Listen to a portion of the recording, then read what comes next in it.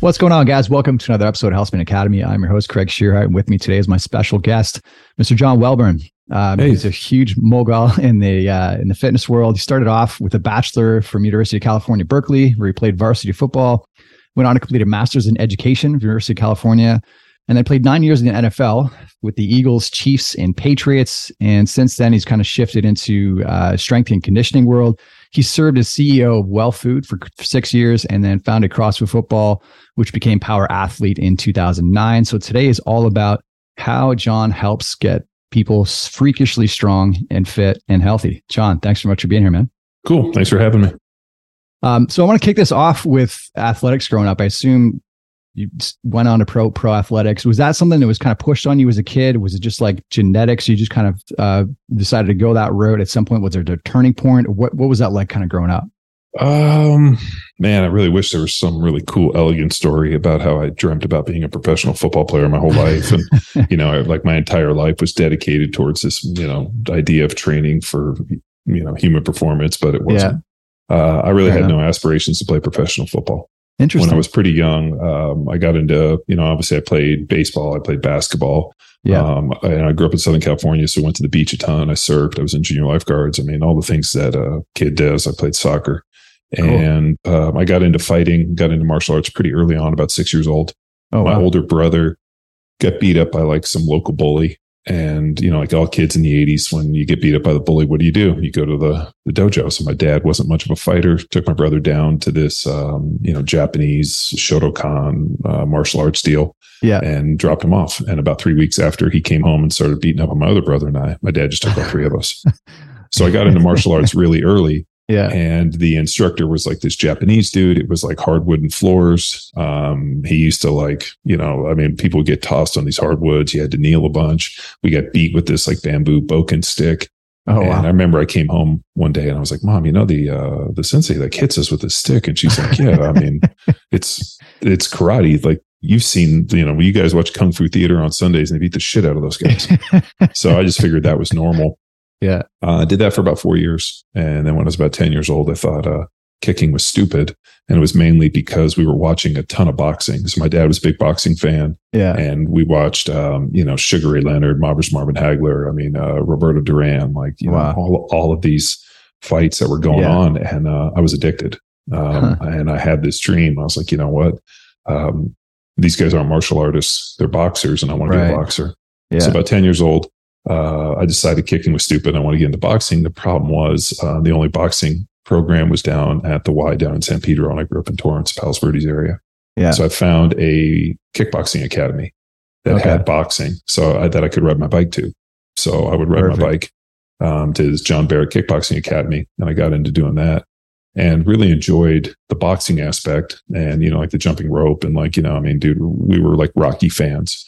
So, like Rocky 3, Rocky 4, like that was like, foundational stuff. Yeah. So I had visions in my head, like I would like to be a professional boxer. And when I got to high school, I did some stand up with a guy named Nono Labonsier, who was a French dude who ended up getting brought in by the Gracie family to teach them to do stand up. And his son's an MMA fighter.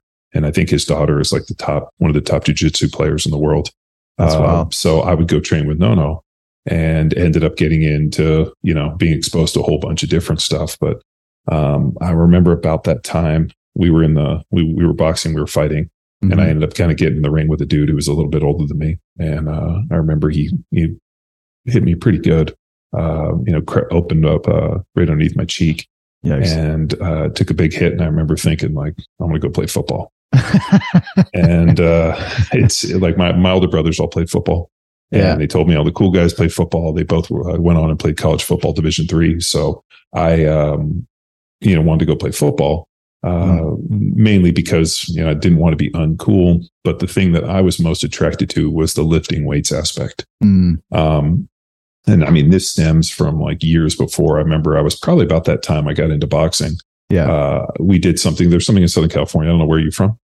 Toronto-ish. Okay, Toronto. Yeah. So I grew up in Southern California, like right near the beach, and there's a program called Junior Lifeguards. Yeah. And it's like, it starts at about 10 years old, and it's a basically it's a lifeguard prep program. Right. Where you go in and, we would just go to the beach and you would surf and you would run and swim and you basically did all the lifeguard stuff. And the idea was that you start at 10 and you go through like 2 years of C's and 2 years of B's, and you go through the A's. And then at the end, you're like 16, 17, you take your lifeguard test. Mm-hmm. So we did that, and it was like first aid, and it's like the coolest program on the planet. Yeah. Like the one sad thing that when we moved to Texas from California, like one thing that was like my biggest reservation was that my kids wouldn't get a chance to do junior lifeguard, because I learned like CPR, I learned first aid. Yeah. I learned how to like, swim in the ocean, even though we did that as kids, but like surfing and just like being super comfortable. Valuable. Yeah. Like anywhere we go, like we took our kids to Costa Rica, about a month ago. And like, we're out there and I'm surfing, body surfing big waves. And the kids are like, I was like, dude, this is all we did as kids. So long story short, yeah. We're at the aid station or at the lifeguard station doing CPR, and we see like basically what we thought was a riot. It was just a whole bunch of people kind of yelling and like moving, and we were like, this shit. Wow. So we all kind of get up and we went over to where the boardwalk was, like the Strand. Yeah. And there was people like kind of partying, and like we heard like just commotion, and all of a sudden it came into light what was causing the commotion. It was a dude walking. And this guy was just walking, and people were treating it like an Avenger was like on the deal. Wow. And this guy walked by us, and he was probably about 6'5", about like 300 pounds. Yeah. Wearing shorts, string tank top. The dude's chest was so big, it looked like you could sit a beer can on it. And he was walking, and like, he was so physically impressive that like people were fucking losing their minds. Like they like, I had never seen anybody that big. I'd never seen anybody look like that. He looked like a superhero. Wow. And so we followed him, and then he proceeded to run up and down. There was like a big kind of a ramp, like big concrete ramp. Yeah. Maybe 100 yards. And he just started sprinting up and down, and we watched this dude, and we were like, I don't know what that guy is, but that guy looks like a superhuman. And his name was, he's since passed away, but he was a pretty famous football player, a guy named Lyle Alzado, who played defensive tackle for the Raiders, if you guys want to look him up. Yeah. Yeah. He just looked like a mutant. And I remember thinking that day, like, I like to be big and strong like that. Yeah. And I was kind of skinny at the time. Yeah. And so there was like a lot of weird things. Like I wanted to lift weights. I wanted to be big and strong. And so there was all these kind of like other pieces. And the one thing I knew about football was that you got to lift weights. And I knew that all the people that hung out in the weight room and lifted weights were all big and strong. Yeah. And so there was like this kind of like, maybe they just get big through osmosis. They just are around the weights and get big. I didn't know what you had to do with them. I just knew that there was big, strong people around those weights, and I wanted to be big and strong. So those were like kind of the two things that allowed me to go play football.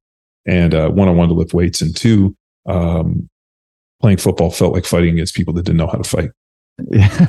And that allowed me to go in and play and be pretty good. And, like things like, jumping rope, handwork, footwork, speed, all these other deals that I developed in the fighting, training, paid huge dividends for sure, going and playing football. Yeah. So, I started playing football when I was 14, freshman high school. By the time I was a sophomore or junior, I think I had like 100 scholarship offers, and ended up, looking at a whole bunch of schools. But the selection for me came down really to the education aspect. And the reason being was I never really had any aspirations to play pro football. One, I had never really known anybody that played. I mean, we saw Lyle Alzado, and we saw some professional football players. Right. My Pee Wee basketball coach was a guy named Art Shell, who's in the Hall of Fame, who lived in our neighborhood. Yeah. So like I had seen this a little bit, but I didn't ever see any white dudes. So I just didn't really think like, a white middle-class kid from Palos Verdes was going to necessarily go play in the NFL. That's wild. My dad was super sharp. My dad graduated high school when he was like 16. Oh, wow. Graduated college at like 19, graduated law school, working full-time at like 22, and was a, practicing trial attorney, and one of the smarter people I've ever met in my life. That's wild. And so education was always at the forefront. Yeah. So I remember when I was looking at all these schools, where are you going to go? The best degree I could hang on my wall who would give me a full scholarship was UC Berkeley. So that's kind of where I ended up. Amazing. And the football thing ended up panning out pretty well. I never went to school thinking, I'm going to go play in the NFL, like Tony Gonzalez, who was in the Hall of Fame. Yeah. He and I came in the same year. Tony was there 3 years, went on and got drafted by the Chiefs. He was there more as like a springboard to get to the NFL. I just figured like, I'm getting a free education and I'm exchanging playing football for it. So my goal is to graduate and try to get as many degrees as I can and set myself up for the next evolution, which I never got to hand in my thesis. That's a whole other fucking discussion on. So I went to, I graduated with a BA in rhetoric, which is like an English philosophy argumentative approach deal that was just really pre-law. Yeah. And then then in my 5th year, I had to get in a master's program that was a 1 year.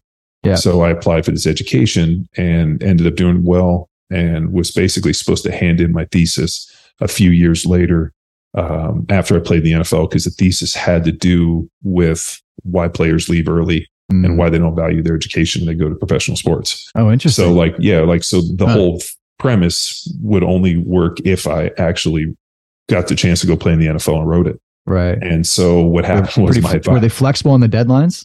Were they like hunting you down? Sorry, man. No, I'm in the pro ball. They were totally flexible. And then my advisor, the professor who's in charge of the program, ended up passing away suddenly. Oh, really? Oh, wow. And then the guys who came in to take over for him basically were like, no, you've been out for 3 years. Really? And I'm like, dude, I have this written. Like, this is all the emails and everything. And they basically blew me off. Wow. And I never got a chance to hand in my thesis. And so I never got my master's, which was kind of a big thorn. Oh, that's brutal. Yeah, but that's absolutely wild. I guess things worked out okay otherwise, but that's wild to me. Yeah. There was also another issue, I think. I don't know if you've read Coddling of the American Mind. I have not. No. You should definitely check it out. It's a real interesting book. It gets into like the whole, where we saw this kind of switch in education. And now all of a sudden, when I was raised, it was sticks and stones may break my bones, but names will never hurt me. Yeah. And now all of a sudden words are weapons. And because they cause stress and stress is damage, now all of a sudden words are weapons. Yeah. So there's a really interesting book that shows the evolution and why this changed. And when people are like, what's wrong with this generation? It really goes into great detail in this Coddling of the American Mind. I saw that firsthand in that I want to say, man, maybe my 4th or 5th year. So while I was working, it was actually a little bit earlier than that. Somewhere in my 3rd or 4th year, I got invited to come back and sit at a round table at the Berkeley School of Education and just answer questions about this. And I had a lady kind of jump on me a little bit, just kind of, it was pretty argumentative about some of the things I said. And I kind of not dismissed her, but I did, where I was like, hey, here's the deal.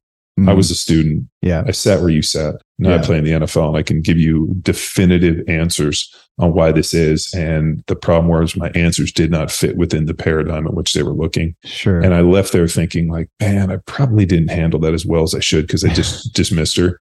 And then when my professor passed away and my deal was like, hey, can I hand this in? And they were like, no. I was like, man, felt like if I had navigated that other situation a little bit better, they might have let me hand it in. But then again, I've never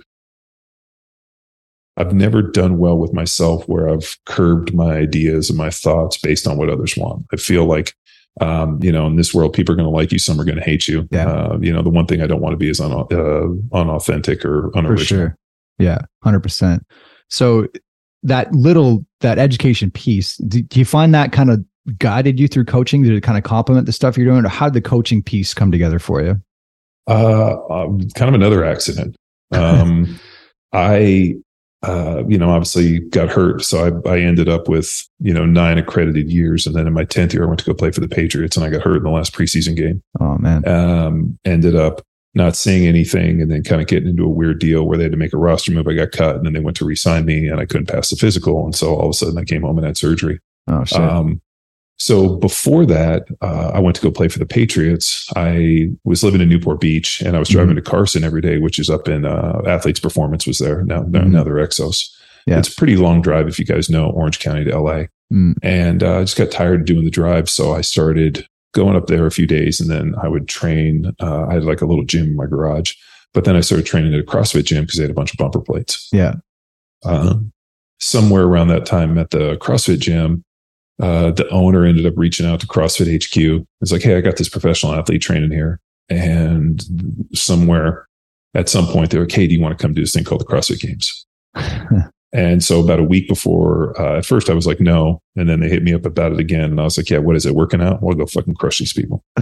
So the week before I went to training camp, I went up and I did the CrossFit Games. Yeah. Came home. That was the first one, right? 2007? Second one. Okay. So 2008, they ended up making a movie about it called Every Second Counts, which I think is still on Netflix. Yeah. That's wild. And then a week later, I went to training camp for the Patriots. And I always think that maybe like the load and all the training might have contributed to injury, but hindsight's 2020. Yeah. So when I came home and had surgery, I got a phone call from Greg Glassman, who was CEO of CrossFit and founder at the time. Yeah. And asked me if I would come help them develop their technology on how to train athletes. And it was the first time I'd ever had anybody discuss training in terms of a technology. I always thought kind of training was more about, said principle, more about stress, recovery. I mean, I looked at it more in terms of like crafting an organism more than technology in terms of like, it just was a really interesting, and the way I said it was exactly the way he said it. So for me, it's kind of a interesting thing in that it kind of sparked my brain and thought, is training a technology? And more importantly, what is my technology? I know what CrossFit is, but what's my tech? Right. And so I said, yeah, and ended up CrossFit Football ended up launching about a month later. Yeah. And it was my interpretation of how to train athletes using the principles of CrossFit and translated into I guess you could say like a vernacular or just a lexicon. I mean, whatever you want to call it. Yeah. For CrossFitters to understand how to do strength training, but it was based on an entirely different set of principles. CrossFit, increased work capacity, broad time modal domains, constantly varied, it was based on my own principles of training, but translated so that that market could understand. Right. That's wild. Very cool. We actually used to run CrossFit football classes at my gym. Nice. The guy that I opened the gym with took your course and was like blown away. They were super popular. Yeah. Well, it was wild to me. I knew, because it's what I'd done since I was 14 years old. I mean, my entire life. And so it was amazing when CrossFit reached out to me. My first question is like, do people want to know this stuff? Like, I just kind of thought it was a discipline for people that were and this is another weird thing. Let me see if I can preface this in a different way. Being a professional athlete, especially playing the NFL, you live in a really weird bubble. It's a very tiny bubble where all your friends are professional athletes. You hang out with other professional athletes. So you kind of think the whole world's a professional athlete. Right. But that there's other people out there. And I just thought they went to the fucking gym and did like lat pull downs and Busu ball bullshit and did a spin class. Like, I didn't know that there were actually people that were training. I thought people just were like doing organized fuck around. Right. Yeah. And so what was wild was when I met the CrossFit community, I was like, wow, these are normal, non-professional athletes that are taking their training very, very seriously. Yeah. And I was like, I wouldn't have been more surprised if my head popped off. Just because I all my friends are playing the NFL. We go on trips. I train at a facility with other professional athletes. I just didn't have access to, civilians or just non-normal, normal, what I would consider normal people. Yeah. So my first question to CrossFit was like, one, do people want to know this? And two, is there a market for it? Yeah. And their comment was like, dude, I think there's a whole bunch of people that want to know this stuff. And then when I looked at one of the first questions they asked me was like, do you think CrossFit is an athletic form style of training? And based upon my lens and the way I viewed training, I said, no, it's not. Interesting. So, the fundamentals of athletics and especially movement, one, sagittal, frontal, transverse plane. So you have different planes of motion. You step squat, there's all these different movements. When we looked at the CrossFit stuff, it was all sagittal plane, bilateral hip hinging. Yeah. Yeah.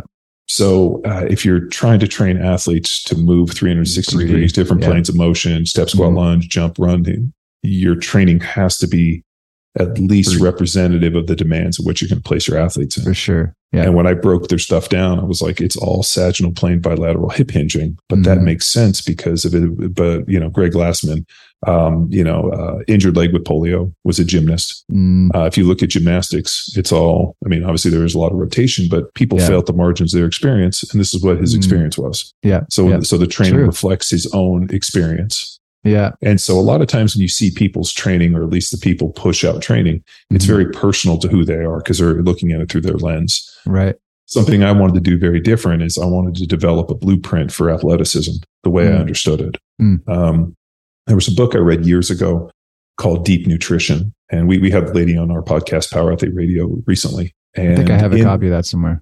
Yeah, it's fucking excellent. Yeah. I think everybody should read it. But in there, she makes reference to something called the Marquette, or I think it's Marquois mask. And Marquois was a plastic surgeon who became with this, was fascinated by the idea of beauty and symmetry.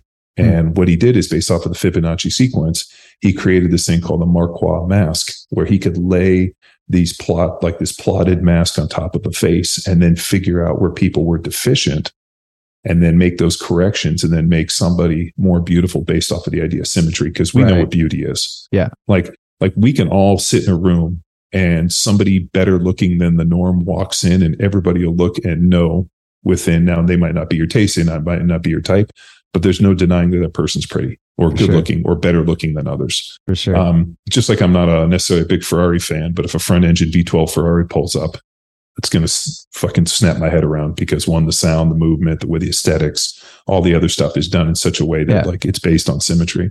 Just like the Jack dude walking down the beach. Yeah. He looked like a superhero. And I mean, there's a reason that when they draw, superhero characters, they look like He-Man, or, you see Chris Evans or, or Chris Helmsworth, or those dudes. I mean, they look like superheroes. Yeah. Yeah. So this Marquois mask was based on this idea of symmetry, and they could lay it on top and then basically make adjustments. Because here's the deal. I'm sure you see people that have plastic surgery and you look and you're like, shit's fucked up. Yeah. Like something went off the rail.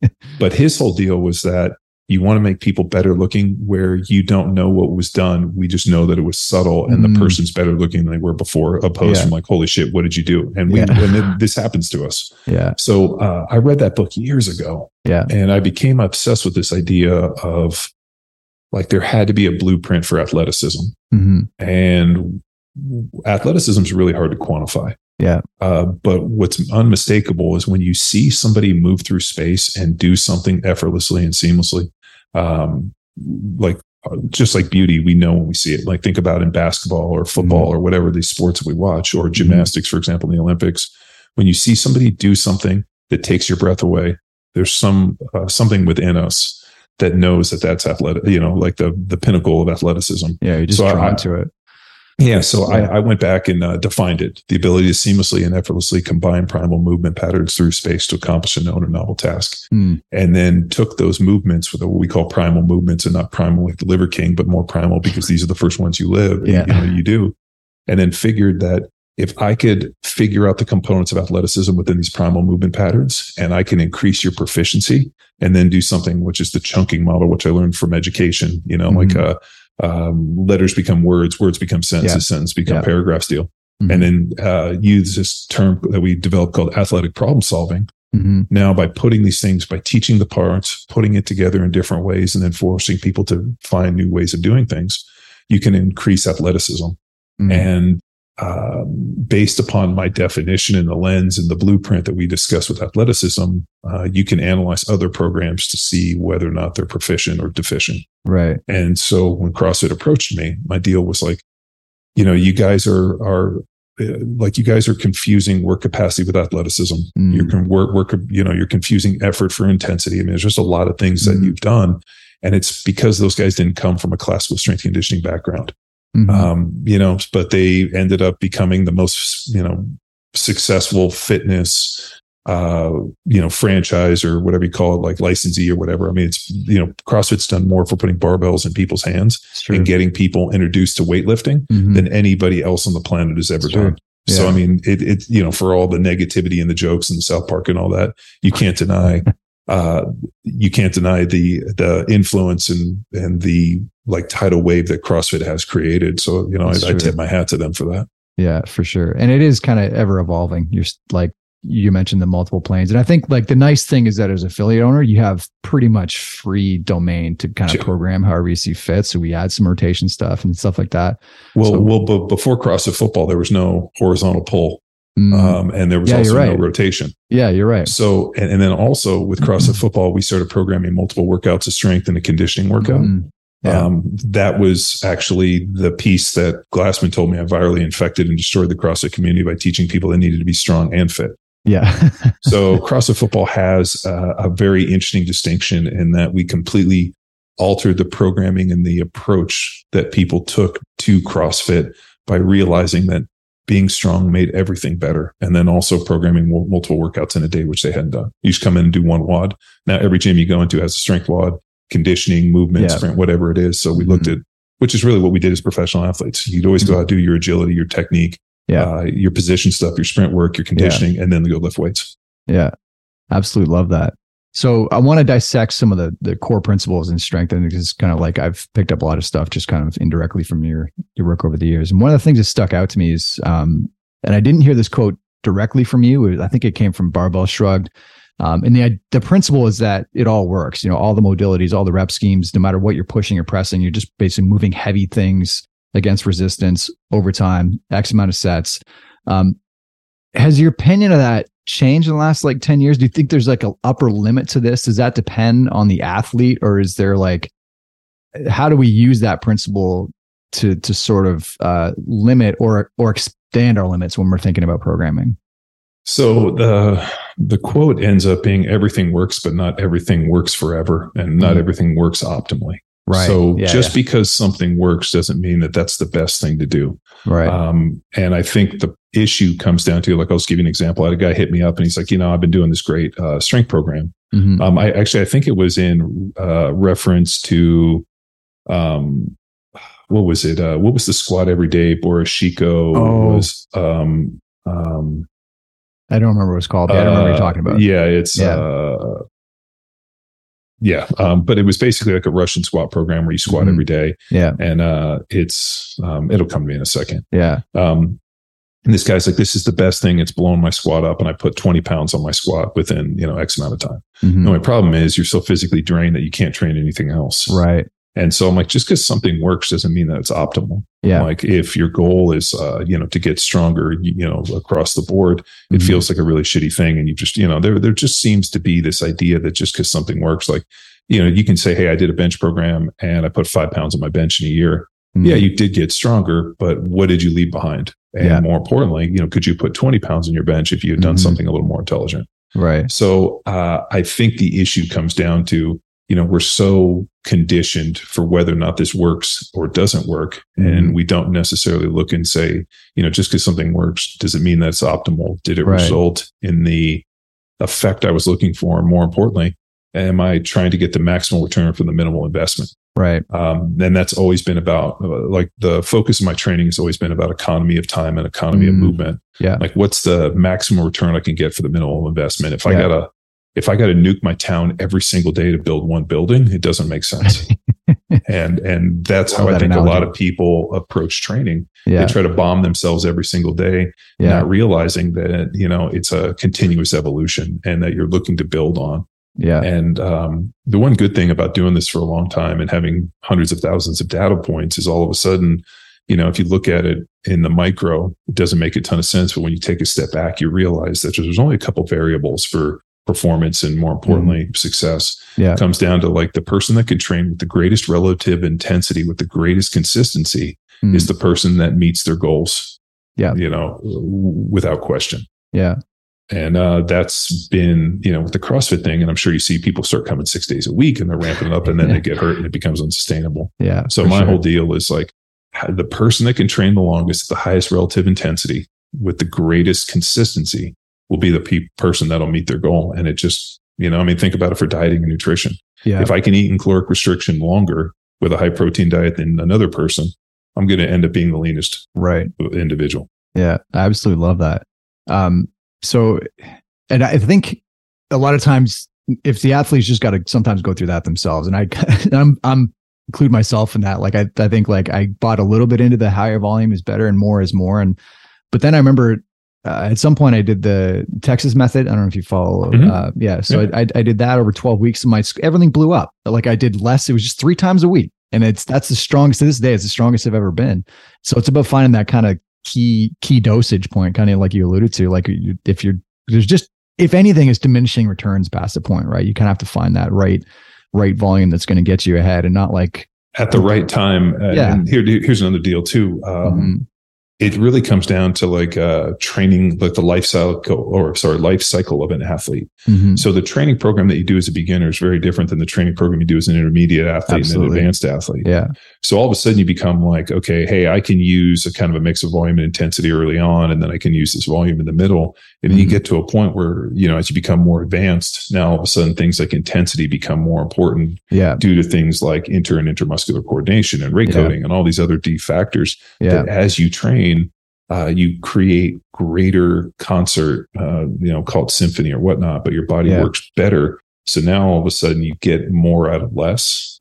So there becomes, and I think the reason that power athlete and CrossFit football has always done very well is that we're not just issuing like, okay, everybody do this. Like there's different stages and different positions that you have to hit and periodize through. And it's because we're looking at the evolution of an athlete over the life cycle of their training life.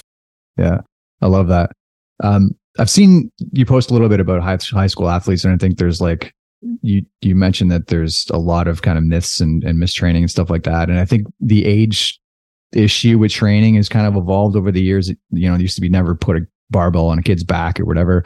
I think it's shifted a little bit over the years. Do you think there is an age cutoff for strength training? Like, is there an age of maturity where we should maybe kind of start looking at things, or what's your take on the? I don't think it's ever too early.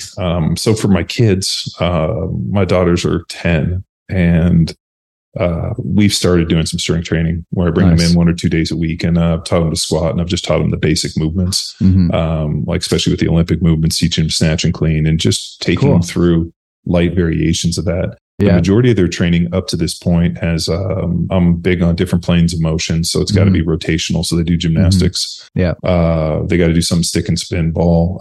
They need to do something with sliding. So they've learned to surf or ski and skate. And then the other big one is swimming. So different, orientations, especially within the water. My one daughter rides horses. My other daughter plays basketball and swims. My son does gymnastics. They're supposed to start next month. I wanted my daughters to be 10 before they got into jiu-jitsu and any of the fight stuff. So they'll start that this year. And I think the strength training, I don't think that there's a physiological reason to avoid strength training with kids, but mine more comes down to they're going to have their whole life to lift weights. I don't know if we got a race to get there. So, I've taught them stuff about 10 years old. I think once they get to high school, maybe about 13 or 14, maybe allow them to get more serious with it. Right. But if a kid is excited about lifting weights and wants to lift weights at a younger age, I think it really comes down to just aptitude and desire. So I don't think that you're going to stunt their growth or have, mixed up growth plates in this. Now, I think if the parent or the individual training is a fucking idiot and isn't doing age appropriate training, that's a huge issue. For sure. So basically teaching, bilateral hip hinging, which is squatting, stepping, lunging, pressing, push-ups, body weight pull-ups. Things like that. I believe that should be taught universal to kids. Now, whether or not they want to start loading it up and trying to squat heavy, maybe I wouldn't mess with them until they're about 13 or 14. But it really comes down to aptitude and desire, and more importantly, what they're excited about. I found that whatever a kid's excited about, put gas on. Yeah, absolutely love that. And I think kind of like you alluded to, it's a great foundation. Whether they follow through with that and start loading up the bar or whatever, it's like gymnastics, right? Those kind of fundamental moves, the squatting, depth, pulling, translates into sports. And if it's there, it's there. And I think as long as they've got the right coach in front of them, I think they're good to go. One of the other things you mentioned briefly was periodization, and you kind of, it sounds like you sort of have that built into your programs where they're sort of moving through the program, and then there's maybe milestones to hit. What is your general broad stroke kind of philosophy around periodization? You see some coaches that are like, we should never do this, all the way to like, we should absolutely periodize every 4 weeks. Do you try to get more info from the athlete to decide when those are happening? So when I think periodization, I think of percentages. So like they're periodizing within. I mean, we use block periodization. Yeah. If you're trying to talk about periodization in terms of like set rest, that's really, like I know Jim Wendler likes every 4 weeks. I have coaches that do it every 6. I tend to do based on the athletes, like we'll do a deload, or I hate the term deload. I like reload. Like I'm putting more bullets in the gun. Yeah. Maybe every 6 weeks, on the, like if they train 6, I give them a 7th week off and allow for a little super compensation. Yeah. But I really think, so I never liked percentages, and I'll just give you an example why. When I went to college, I had a strength coach guy named Todd Rice, really good, excellent strength coach, taught me a ton of the fundamentals I still use today. The program we did was classic Olympic lifting, snatch, clean, and jerk, and like heavy push presses. We weren't really allowed to do much in terms of bench pressing, but it was all ton of overhead, snatch, clean, jerk, front squat. I don't think I back squatted for the entire time I was there. Wow. And it was just heavy front squats. Yeah. And, a ton of plyometrics, ton of sprint. Like it was the right program for me at the right time because I'd come from like a powerlifting background. Yeah. But the issue came down to, we would base everything off of classical periodization. Like, hey, we're going to test our 1RMs. And then for the next 12 weeks, we're going to lift in somewhere between, 78 and 84% for these, working sets. And then at the end of 12 weeks, we're going to retest. And I remember we were about 3 or 4 weeks in on the training program. And all of a sudden, like the weights got real light. Like I remember we were doing like doubles and triples at like, somewhere between 82, 84%. And all of a sudden, like somewhere in there was like a couple weeks where I felt really strong and everything felt really light. And then all of a sudden, like week 6, and all of a sudden, like the dog days started coming. And I felt dramatically weaker in week 12 than I did in week 4 or 6. Interesting. And when we got to the end, we went to go max out, and I didn't put, maybe a few percentages on things. I gained a little bit of strength. And I remember thinking like, shit, if I had maxed out in week 4 or 6, I would have smashed whatever I did. I felt way more beat up. Yeah. So I remember saying like, the next time this comes around, I'm going to just fucking max out and see what I can do. And I ended up calling them gambler sets, where I was like, that you got to know when to hold them, know when to fold them. Yeah. The Kenny Rogers song. Yeah. And I remember when we went back through to do it again, same thing happened.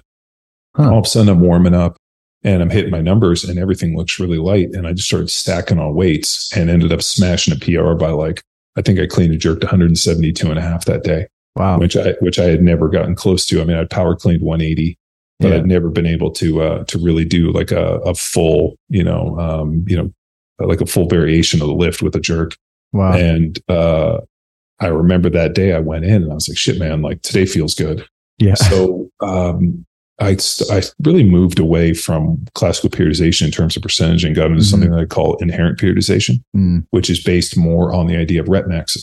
So, hey, if I want you to work up to a heavy triple or a heavy double, we're going to kind of pyramid up to those heavy movements. And I'm going to base things more off of rep maxes. Yeah. And I'm going to base a lot of my training percentages off of what I either did that day or what I did that week. Right.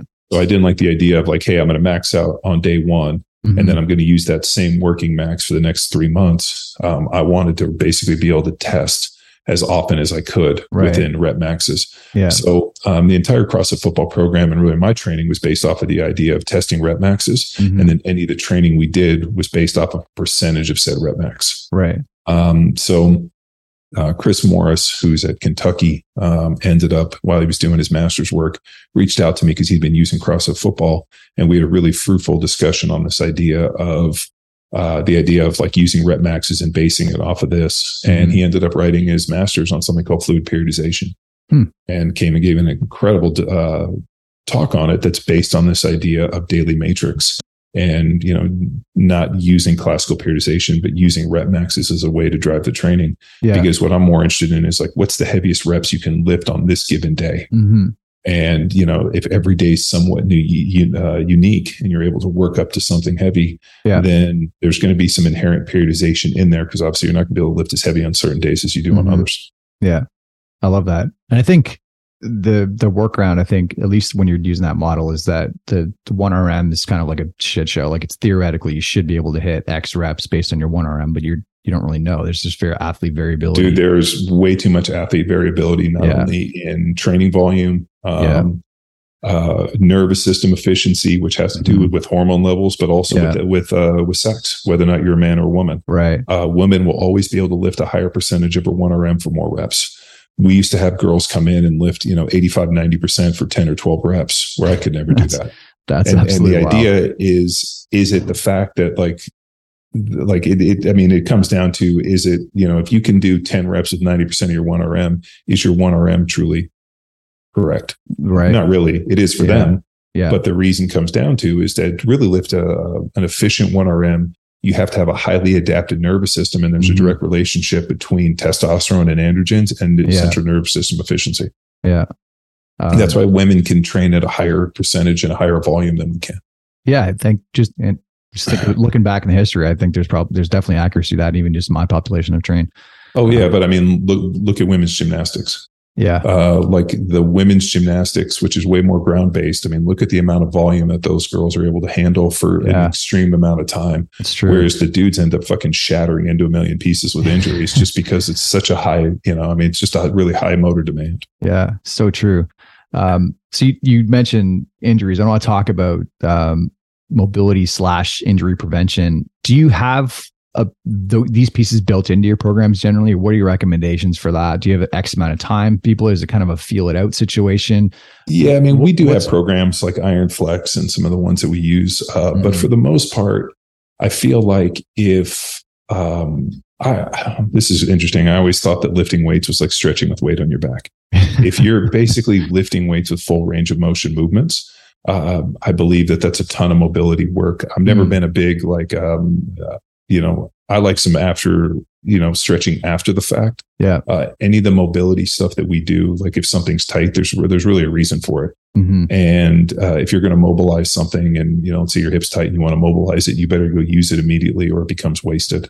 Yeah. So, I mean, my stuff has always been, and we ran into this a ton at the CrossFit football seminars, where a little is good. Too much makes fucking a shit show. And what we found was that people, Kelly Starrett has been a friend of mine for forever. Yeah. And, Kelly really took his Supple Leopard and they just went too far with it. And I think what we noticed was that people were hypermobile and they couldn't develop stability in the end ranges where we needed them because they had over mobilized. Yeah. So I remember we used to have people constantly come to the seminar and I'd tell them, I'd be like, dude, you've reached level 99. Stop fucking stretching. Yeah. Because you need a certain level of rigidity and tightness and like the ability to like create tension in those end ranges for protection. Yeah. If you're hypermobile in the bottom of the squat, you're going to fucking hurt yourself. Yeah. And so what we found is that people were just, like if a little's good, like a little mobility, I would rather have people err on the side of a little less mobility than a little more mobility. Mm-hmm. And I remember we were at a seminar in Australia and this dude, he was actually a pretty successful CrossFit Games guy. He literally stretched for 8 fucking hours at our seminar. And then we went to go do the squat and the dude couldn't maintain position in the bottom of the squat because his hips were just so loose. Well, that's a shocker. And and he was like, having all this hip pain. And I was like, dude, the only thing you just did, I mean, I know I'm not going to tell you exactly what I said to him because it was kind of vulgar and probably not, age appropriate. But I was like, yo, man, like the only thing you did was like, prepare to get banged missionary. Like that was like the only thing I could think of was like, dude, you are so flexible. Yeah. That under load, they're like, if you look at any Stu McGill stuff, the idea of like creating tension and, developing rigidity, and you need a level of stability in these end ranges to survive, to be able to lift heavy weights. Absolutely. Yeah, I fully agree. And I think like the definitions around mobility kind of get floated around, but I think of how mobile you are is how much like active range you have control. That passive range is where you run into trouble. And your gap between your passive range and your active range is that unstable piece. And I think maybe it's starting to get better. And I think like Kelly Starrett and Stu McGill have kind of waved a good path for that. Well, we years ago, when I was in Newport, we ended up trading out with some people that did yoga that wanted to start strength training. Yeah. And the thing that was amazing was that these people were all hypermobile in passive range of motion. The minute we put them under load, they couldn't squat anywhere near parallel. Yeah. And their squat ended up looking like literally like a dog shitting a razor blade, round back, shaking. Like it was awful.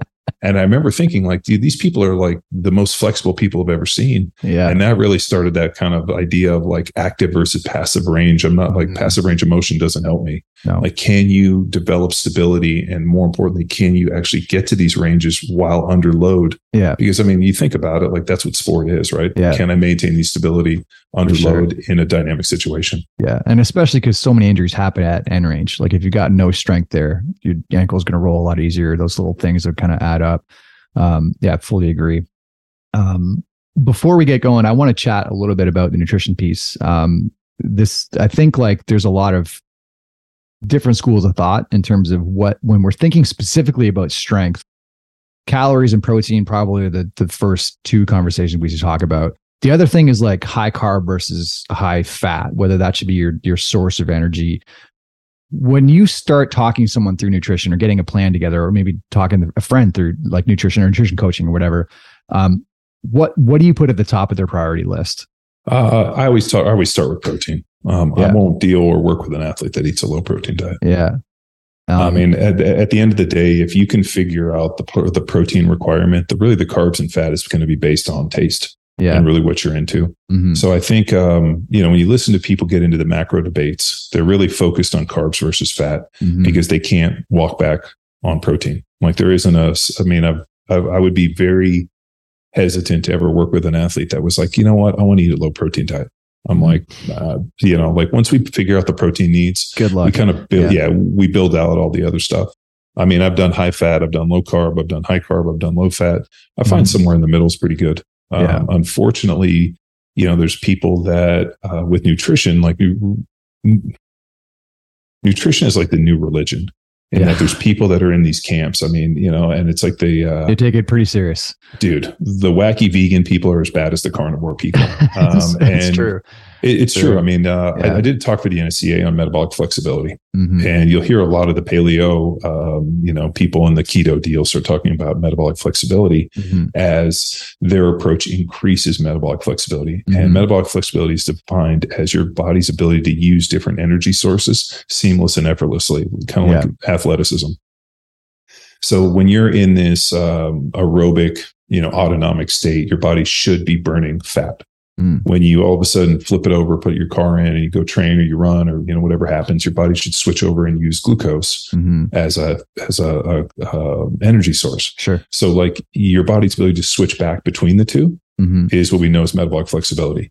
As I remember I first heard the term over 10 years ago. And I spent about 10 years researching this and trying to pull everything I can. And at the end of the 10 years, when I ended up doing the talk for the NSCA, the one thing that was very, very abundantly clear was there was really no mechanism to allow you to get to metabolic flexibility. Like you have to eat a keto diet to be metabolically flexible. You have to do this. The only defining factor that came down to the degree of metabolic flexibility was your relationship in muscle mass to body fat.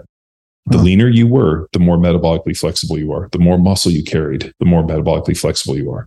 It didn't. There was no supporting information that was like, you have to use this to become metabolically flexible. It all came down to whatever you have to do to be jacked and lean, and the leanest dude is the most metabolically flexible. So if you ate a high protein, high carb, low fat diet and you got lean, because you were doing a ton of aerobic work and training and doing all this, and you were lean, you were metabolically flexible. If you ate a carnivore diet, now the one thing that's wild about it, and I'll walk this piece back, the greatest form of metabolic flexibility and the greatest form of health is the person that can eat the most diverse diet. So the most metabolically flexible people can eat the most diverse diet without issue. So if you naturally partition yourself by saying, I'm only going to eat red meat, then you're actually not proving, you're not using metabolic flexibility as it was intended. Right. So the people that can eat the most diverse diet, that can move between both carbs and fat, tend to be the most metabolically flexible. They also tend to be the people that carry the most muscle and the leanest. So if you want to be the healthiest, and it makes sense. I mean, think about fat's extremely oxidative. Yeah. Right. So you're going to have a ton of issues with just carrying excess body fat. Muscle is extremely insulin sensitive, and everything seems to work better when you carry muscle. If you look at actual rate charts, the people that end up carrying their muscle the longest, that's why sarcopenia And, old people losing muscle is such a major issue because when you start losing muscle, it's like, all of a sudden your actual rate chart's like, you will die at this point. Yeah. Not likely to get type 2 diabetes if you're a muscular person either. No. And, the one wild thing about type 2 diabetes is, if you look at some pictures of people with type 2 diabetes, usually like it's, let me see how I say this, like, it's really fascinating because my son's type 1 diabetic. So we deal with this on a daily basis with him. And so the fact that type 2 diabetes is 100% fixable, because it comes down to when you're type 1 diabetic, the beta cells no longer work. So something happens within, the autoimmune system and the body starts attacking beta cells. Beta cells regulate both insulin, which is really fascinating in that the body works two ways with insulin. Like when fasting, the body kicks up insulin. So that your blood sugar doesn't crash. Yeah. And then when you eat too much, it brings it down. So it's actually this like kind of like almost like cushion. Yeah. Well, for a diabetic, when the beta cells don't work, you almost have to give a long acting insulin like Levemir for fasting. But then you also have like they have Humalog. They got other ones to manage the ups. So looking to see the amount of like hitting a moving target that we deal with on a daily basis for my son. The fact that there's people that have made themselves type 2 diabetic by one being overweight, eating a shitty diet, not exercising, doing all the things that they can, and then have effectively basically made themselves insulin insensitive, which means their body's still producing insulin. It just doesn't work. Yeah. And if they lose 20 pounds and get in shape, type 2 diabetes goes away. But yet we don't have the medical community that's like, all right, we realize you have this problem. We need you to lose weight. And then you get into this like, oh, it's hormonal. It's this. No, like the law of thermodynamics have never changed. Like at the end of the day, if you consume more than you burn, now whether or not, I don't give a shit about how you manage your, basal metabolic rate or how many calories you think you burn. If you consume more, you don't lose weight. And like, I really wish it was hormonal. I really wish that, Jason Funk's insulin paradox and this and all these other things were true, but it's not. Yeah. Shit, dude, they've had people that have eaten in the caloric restriction, eating Twinkies every day and lose weight. So whenever I run into people like, oh, I can't lose weight, I'm like, dude, it's the fork's problem. Blame the fork. And they're like, no, I can't. And I'm like, okay. And I actually got into trouble on this one where I was like, I had a client and I was like, go Google Auschwitz and go Google like the Holocaust and all this. And, the fact that there's actually a huge percentage of this generation doesn't believe that the Holocaust happened blows my fucking mind. Especially when there's like, you can go visit Auschwitz. That's news to me. That's absolutely. Oh yeah, you didn't know that millennials and a bunch of this current generation believe that that the Nazi internment camps and all that is actually a hoax. It's just like the moon landing, it never happened. Yeah, like the moonlighting never. Yeah, it's wow.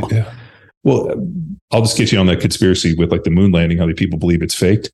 Think about there was over 100 countries involved in that moon landing.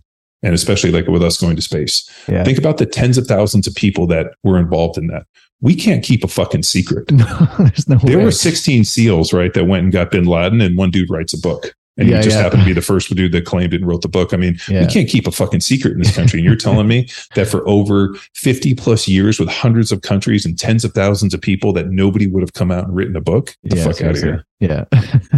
But 100%. Yeah, so I get a little pissed with the type 2 diabetes stuff because it's basically we're putting tape over, the check engine light on a bigger issue. And it's like, you know what? Like you 100% did this to yourself. Now, did the food companies fuck you? 100%, because they made super highly palatable food that taps into your serotonin and makes you crave it. Just like when you walk into a Vegas casino and you see the lights and you hear all the machines going on, you want to gamble. Just like on social media, when you click on, you obsessively start clicking it. It's designed that way. It's true. Like have you ever sat down and eat? Like, has one person ever eaten one Dorito? No, it's because Doritos are built in a lab so that you consume the entire bag.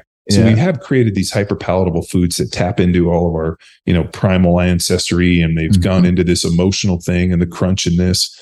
So like we're not necessarily equipped to deal with it, but being like, it's not my fault. Like I have a hard time with that. And but like I said, to go back to metabolic flexibility, people that are extremely lean, that carry a lot of muscle, don't develop type 2 diabetes. Yeah. 100%. This has been awesome John. I appreciate it. So what's on tap for Power Athlete this year? Do you have new programs in development? What can people expect from the business?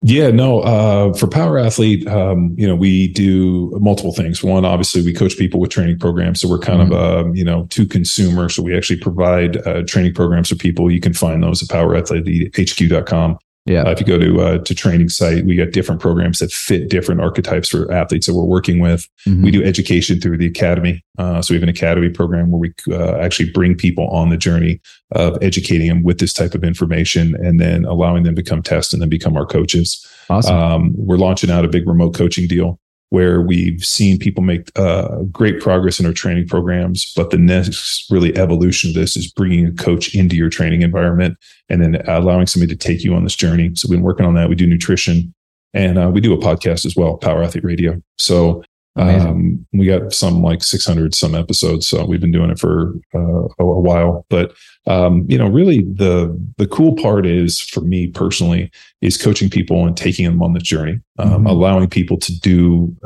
provide them with information so they can go on and live a, healthy, strong, abled life. I think being able to give people the gift of performance, and more importantly, athleticism and strength and all these, traits and attributes and being able to, gift them those allows them to live a healthy and prosperous life for eternity. And I think that's been, a great piece of Power Athlete has done, and just being able to help kids get scholarships and help fathers and mothers train their kids effectively and hopefully extend this to the next generation. Amazing. Absolutely love that. Before we go, I want to ask you a little bit about your personal health and fitness priorities these days. I think as a coach, it's easy to kind of get pulled 10 different ways. What is at the top of your list of your personal health and well-being, and what do your habits look like around that? So for me, so right now I'm testing a program, which is just a 3-day-a-week full body program that I ended up writing for a guy who does Brazilian Jiu-Jitsu. Cool. So I've been doing that training. So it looks like, basically so, I've been doing that. It's really just an ABA, and then it kind of goes BA or BAB kind of a deal. Okay. So I've been doing that. And then so I do that 3 days a week. And then the other days I do just a ton of aerobic capacity stuff. So I've been testing this thing called Hypermax Oxygen. And what it is it's a machine that pumps pure oxygen into a huge bag. And then it has a deal that goes into a mask, and I do a bunch of high intensity exercise underneath it. And it's about 12 to 15 minutes in that. And it actually has some really fascinating health benefits that we're working through, especially with the idea of, So, we're still in the testing phase of that.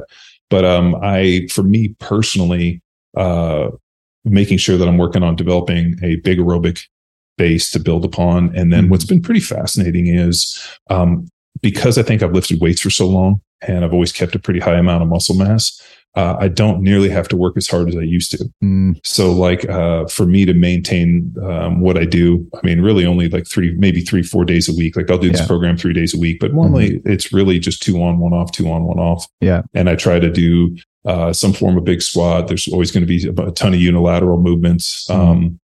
I've gotten into using some more machines. So we've added some more machines in. Cool. Just because I read some really fascinating research that talked about muscle and hypertrophy being greater and with stability mixed in.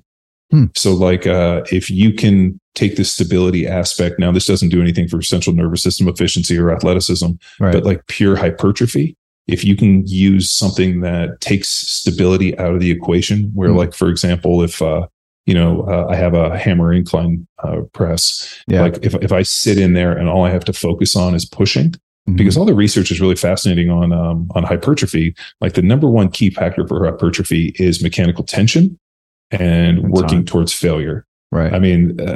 If you can create tension in the muscle and you can work towards failure and do it safely, then you're effectively driving hypertrophy. So that's been a big one for me. I tend to eat pretty well. I tend to weigh and measure, eat a high protein diet. I don't eat like an asshole is my biggest one.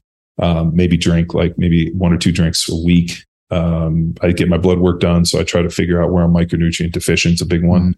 Yeah. So the food you're eating today is about 1/10 as nutrient dense as it was 100 years ago. Yeah. So we've stripped out the soil. So that's a big one. So being able to go get some micronutrient testing done and then being able to supplement that one. Another one I've been really kind of just, my head just exploded. I just finished, or actually I'm in the middle of I can't remember the lady's name. She wrote a book on basically like how plastic is affecting our bodies. She was on Joe Rogan about a year ago. Dr. Shauna Swan, I think is her name. Okay. And she's a pretty bitchin' book that you guys should check out. I can't remember. Let me pull up the name of it. But yeah, if you want to link that, cool. She has a book about how like plastic is affecting not only like testosterone levels, sex binding globulin hormone, how it's affecting testosterone, sperm counts in this. Yeah. It's really fascinating stuff. So that's been a big one for me, like trying to avoid plastic.